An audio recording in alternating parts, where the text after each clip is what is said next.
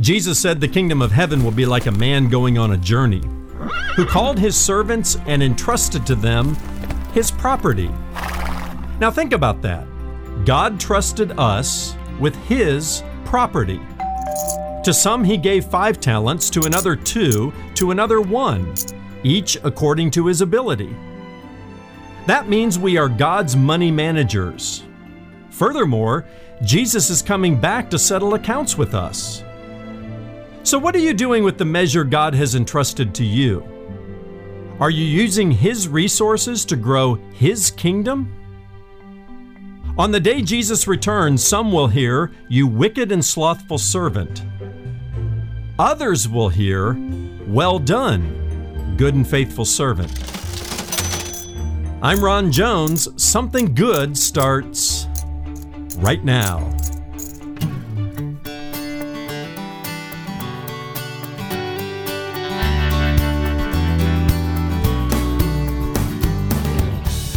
Well done, my good and faithful servant. You have been faithful over a few things. I will put you in charge of much.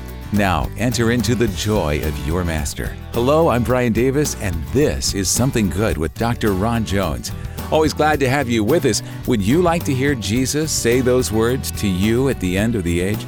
If so, stay with us now as Ron continues his teaching series, What on Earth is Happening? Examining the prophecies of Jesus. Online, you'll find us at somethinggoodradio.org, where you can listen to the broadcast on demand on your schedule. That's somethinggoodradio.org. Subscribe to the podcast at Apple Podcasts, at Spotify, or wherever you get your podcasts. From Matthew chapter 25, here's Ron with part 2 of his Something Good Radio message, Faithful to the End. And again, I could go to many, many places in Scripture. I'll just go one place, Psalm chapter 24 and verse 1, that lays down this principle. The earth is the Lord's and everything in it, the world and all who live in it. That's just an all-encompassing and sweeping statement to say it all belongs to God. Even the mineral rights of the earth, I say. Haggai chapter 2 and verse 8, the Lord says, the silver and the gold is mine too. All right? He claims title deed to this earth. His wealth is unfathomable and unsearchable and inexhaustible. And you and I have been entrusted with a little bit of it. Even if you're a 5-talent person, it's just a little bit of money compared to God's wealth. There's an old saying that there's a lot of money in this world that's tainted. Taint yours and it taint mine. That's true. Taint none of it ours. That's the biblical worldview, to see yourself not as an owner, but as a steward, and to understand, therefore, that every financial decision is a spiritual decision. It's a kingdom decision. It's an eschatological response. God, you have entrusted this with me. Now, in light of the fact that you are coming again, Father, how do you want me to manage your resources so that we can maximize the impact of the gospel until you come? That's the question here. We are God's money managers. Second principle that emerges is this: God expects a return on his investment. Look at it in verse 19. It says, now after a long time, the master of those servants came and settled accounts with them. That's a sobering thought. Again, it ought to make us think twice about every financial decision that we make. Are we making it in light of the spiritual realities that we just talked about? Are we making it in light of the second coming of Christ? I know you have your family to take care of, and so do I. I know you have bills to pay, and so do I. But have you so arranged your financial management so as to put kingdom things first as a matter of priority? Jesus said, seek first the kingdom of God, and all these things will be added unto you. All what things? Check it out in Matthew chapter 6. All those things we worry about. The clothes on our back, the food, all the things that we're just scurrying around, worrying about every day. He says, put me first. Have you put him first in your finances? As a response to this understanding, he's coming at any time. And when he comes, God expects a return on his investments. Now, does he expect a return like a Wall Street investor, a financial return? No, shift into kingdom thinking here. The return on the investment in the kingdom is a changed life. Somebody who comes to faith in Jesus Christ. How? Because of a direct investment that you made or I made in gospel initiatives, starting with the church. People get all nervous when the preacher talks about money. And we tense up and, here we go again. By the way, I'm just telling you what Jesus told in the flow of Matthew 24 and 25 here. I can't skip over this. But there's no reason to get tense about it. The question is are we being faithful with what God has given to us?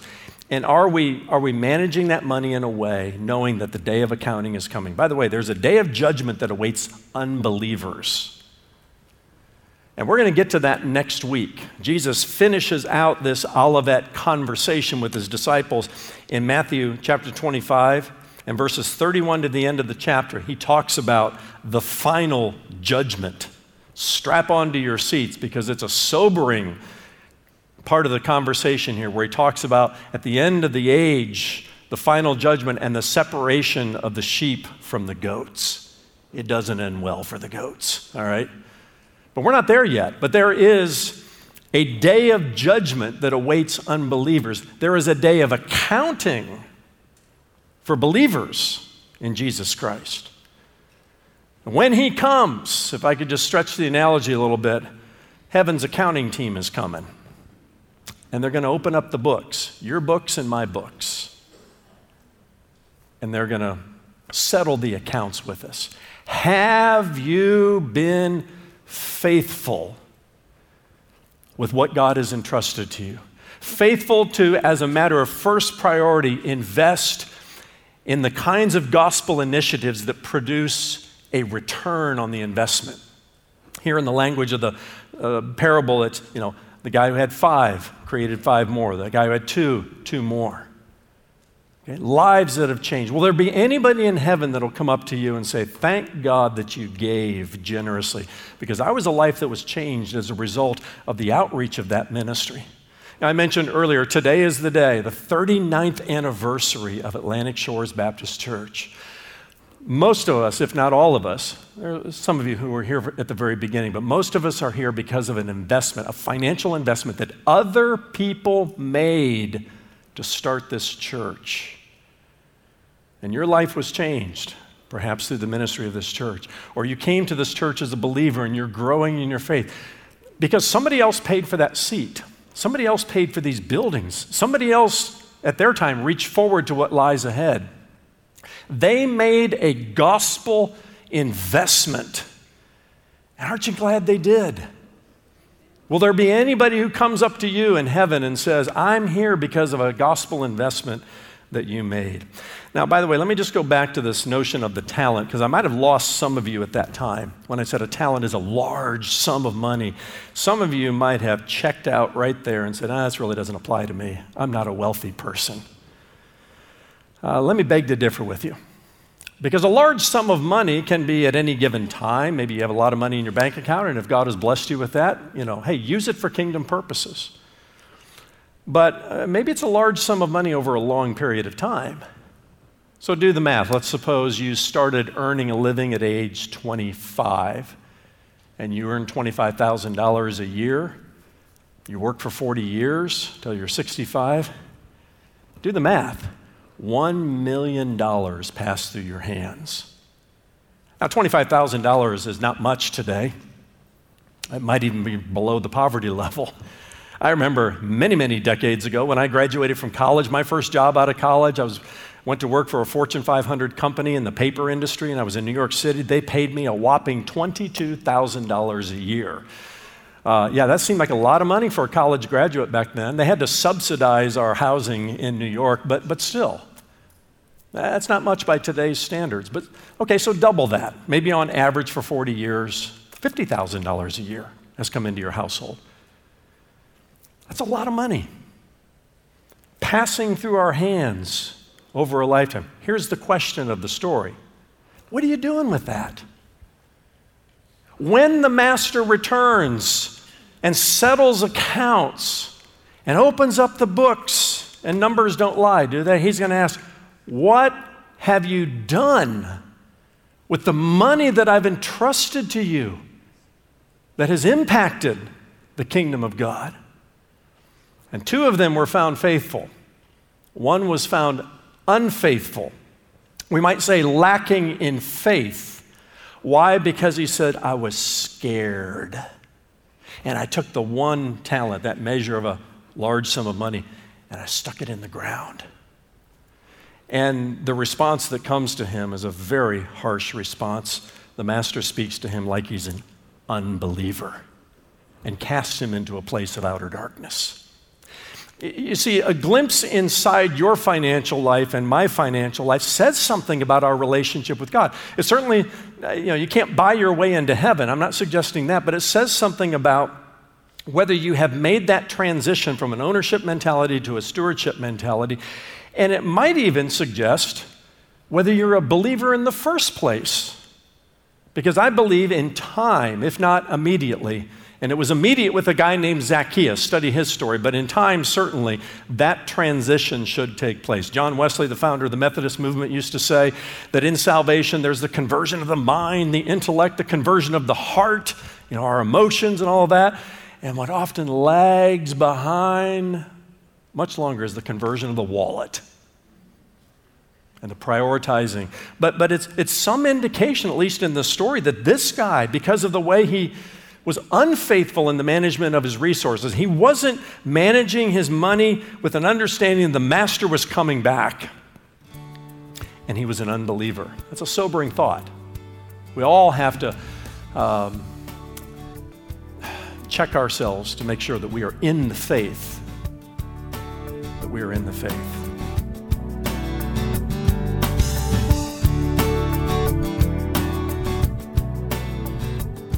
We'll be right back with more of today's Something Good message from Dr. Ron Jones, lead pastor at Atlantic Shores Baptist Church in Virginia Beach, Virginia. Something Good Radio is a 100% listener-supported ministry. We depend on your prayers and financial support to help Ron share the gospel of Jesus Christ through these radio and internet broadcasts. When you give this month, we want to say thank you with a special gift of our own, the complete audio download to the series you're hearing now, What on Earth is Happening? Examining the Prophecies of Jesus. That's What on Earth is Happening? Examining the Prophecies of Jesus. A teaching series from Dr. Ron Jones, and for a limited time, our gift to you for your gift to Something Good Radio. Give online at somethinggoodradio.org. That's somethinggoodradio.org. Or mail your gift to P.O. Box 6245, Virginia Beach, Virginia 23456. You can also call our offices at 757-276-1099. Now from Matthew 25, here's Ron with the rest of today's message, Faithful to the End. So we are God's money managers. Let me move on. God expects a return on his investment. Thirdly and finally, God will reward the faithful. All right, I love this part. Let's just go to verse 23. He says to the man with 5 talents, we'll just land on this interaction. His master said to him, well done, good and faithful servant. You have been faithful, here it is, over a little. Now, he had the largest portion, right? He had the most money entrusted to him. But from heaven's perspective, it was still a little thing. You've been faithful over a little, I will set you over much. Enter into the joy of your master. He rewards the faithful, not the successful. Let's draw a distinction between the two. On earth, faithfulness is underrated. All right, we talk about success. Have you been successful? But not in the kingdom of heaven. You let the measure of success and the results up to God. Our job is to remain faithful day in and day out, week in and week out, month in and month out, year in and year out, decade after decade, throughout our lifetime, to be faithful to the end. What is underrated on earth is highly rated in heaven. Because God is faithful, right? It's one of his characteristics. He is faithful when we are not faithful. and he cannot lie against himself, the scripture says. There are 3 rewards that I see in this little bit of conversation. Let's write these down. First are words of affirmation. I love this. Well done, good and faithful servant. Don't underestimate the power of words of affirmation. Some of you grew up in a home where you never heard your mother or your father or anybody say, good job. And you're still living with that thing that's missing in your life, that affirmation that comes from a parent. Employers, don't underestimate just the power of, you're doing a good job. Keep up the good work. It just kind of lifts us to a new level. When Jesus was baptized early on in his ministry, you remember the story? The Bible says that as he came up out of the water, the Spirit of God descended from the heavens, and those in attendance heard a voice, the Father saying, "This is my beloved Son, in whom I am well pleased." There's a Father's Day message in that. But words of affirmation. We live to hear these words from our Heavenly Father, from Jesus even when he returns. Well done. Good job. I know it's been a struggle. I know it always hasn't been easy, but you've remained faithful to the end. You've put me first in your life and first in your finances all the way to the end. Good job. Well done. Words of affirmation. Secondly, greater responsibility. That's part of the reward. He says, well done, good and faithful servant. You have been faithful over a little. I will set you over much. Now, I can hear what some people are saying. Pastor, I don't want more responsibility in my life. No, you do in heaven. We're not going to just be floating on clouds, strumming our harps in heaven. No, we will worship like we've never worshiped before. We will work with purpose and intention and experience fulfillment in the work that God gives to us and the responsibility that he gives to us. We will do that joyfully and with great fulfillment. And it is a reward in heaven for the Lord to say, this little thing called money, that was such a big thing to you in your life. No, it's just a little thing. It was a test. It was a trust. Well done with that. Great job investing that in gospel initiatives. And look at your reward here of these people who are in heaven because of your investment. Because you were faithful in this little thing, I've got all this that I want you to be responsible for. And then lastly, I just call it celestial joy. Well done, good and faithful servant. You've been faithful over a little. I will set you over much. And then he says, enter into the joy of your master. The door opens up, and we walk into heaven, and we experience joy like we've never experienced it anywhere in this life. Celestial joy. It's heaven. What a reward system. We have all kinds of credit cards and different things where we get rewards for this hotel or this rental car or this airplane rewards. God has a reward system too. And there's much more to it than just this. He loves to reward the faithful. There's a day of judgment that awaits unbelievers, a day of accounting that awaits believers. I understand that to be what's called the judgment seat of Christ. There's the great white throne judgment at the end of the age for unbelievers. But the judgment seat of Christ where rewards will be handed out. And this is certainly part of it. The other principle that we can apply to the one man who took his one talent, buried it in the ground, it was kind of a use it or lose it prospect, wasn't it? He wasn't faithful. He wasn't full of faith. He was full of fear. And what he was entrusted with was eventually taken away from him, redistributed over here. And the Bible says in verse 30, cast the worthless servant into the outer darkness, and in that place there will be weeping and gnashing of teeth. Language that is used elsewhere to describe the place of eternal punishment, a place called hell. That weeping and gnashing of teeth is just the ongoing regret. The regret. I heard the message over and over and over again. I just didn't do anything about it. And they live with that regret. Not only the regret of not being found faithful, but the regret of rejecting Christ for all of eternity. That doesn't have to be our future, does it? The message today is be faithful. Be faithful. Some of you have been doing a great job of that. You figured this out years ago in your Christian life. For others of you, this may be brand new. And maybe you need to sit down as a couple or even as an individual and reorder some priorities in your finances and begin investing as a matter of priority in gospel initiatives. You do that, I promise you this, God will take care of the rest of it. Seek first the kingdom of heaven. All these things will be added unto you. Order your finances in a kingdom direction and pray, even so come Lord Jesus. Are you ready? All right, that was last week's story. Will you be found faithful? That's this week's story. Next week as we finish, we'll talk about the final judgment. A very sobering message on which Jesus ends.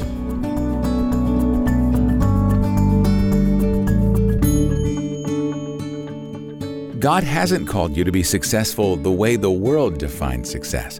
Instead, He has asked you to be faithful the way He defines faithfulness. Thanks so much for being here for today's Something Good radio message, Faithful to the End. Let's bring in Dr. Ron Jones to talk further about the difference between success and faithfulness. Ron, how do you think our culture can adversely impact our approach to the role we have here on earth? Brian, I think it has the potential to greatly influence us. You know, the Bible tells us that bad company corrupts good morals. Well, in a way, we can sometimes spend too much time in the company of the media, the entertainment industry, just the culture in general. And the vast majority of messages we get from those sources are diametrically opposed to God's Word. Social media might be the worst of all. Facebookology or Twitterology have very little in common with biblical theology. Who are our friends on social media? Who do we follow? What messages are we listening to? Whose voice do we hear most often? These are critical questions because even a mature believer in Christ can get sidetracked if he or she spends too much time in the company of the wrong voices. For example, in this particular moment in United States history, Christians might be tempted to devote too much energy to political and social issues and not enough on the Great Commission. We might be successful in preserving America's Judeo-Christian values while at the same time ignoring the spiritual needs of those around us. It's critical, perhaps now more than ever, to keep our eye on the ball. Faithfulness to God and His Great Commission should always take priority over what the world defines as success. Whether that success is monetary, vocational, political, or social, the primary calling for us as believers in Christ is to lead people to Jesus. And if we're not careful, the voices we hear and the company we keep can cause us to lose our focus. Now, Brian, let me say one thing in closing. I am so thankful for our listeners and our donors. And today, Thanksgiving Day, I want to make a point to say that out loud, right here on air. I want all of you to know how much I value you. And I also want you to know that you're having a profound impact for Christ in this world through your prayers, your financial support, and simply by being a Something Good radio listener. And we're thankful for you as well, Ron, for your faithfulness and your leadership. Well, before we let you go, Ron wants to tell us where he's headed next as he continues his teaching series, What on Earth is Happening? Examining the Prophecies of Jesus. Yes, thanks, Brian. Well, there's one more message left in this series, and in many ways I've saved the best and the worst for last. Because when Christ returns, there will be a judgment, a glorious day for believers in Christ. But for those who rejected Him, it will be a sad day, a day in which they are eternally separated from God. Now, most people understand the concept of a future judgment, but there are actually 3 judgments mentioned in biblical prophecy. I'll talk about all 3 of them over the next couple of days. I hope you'll join us. It all comes your way tomorrow in Dr. Ron Jones' message, The Judgment of the Sheep and the Goats. Join us then for Something Good. For Ron and the entire team here at Something Good Radio, I'm Brian Davis saying God bless and thanks for listening.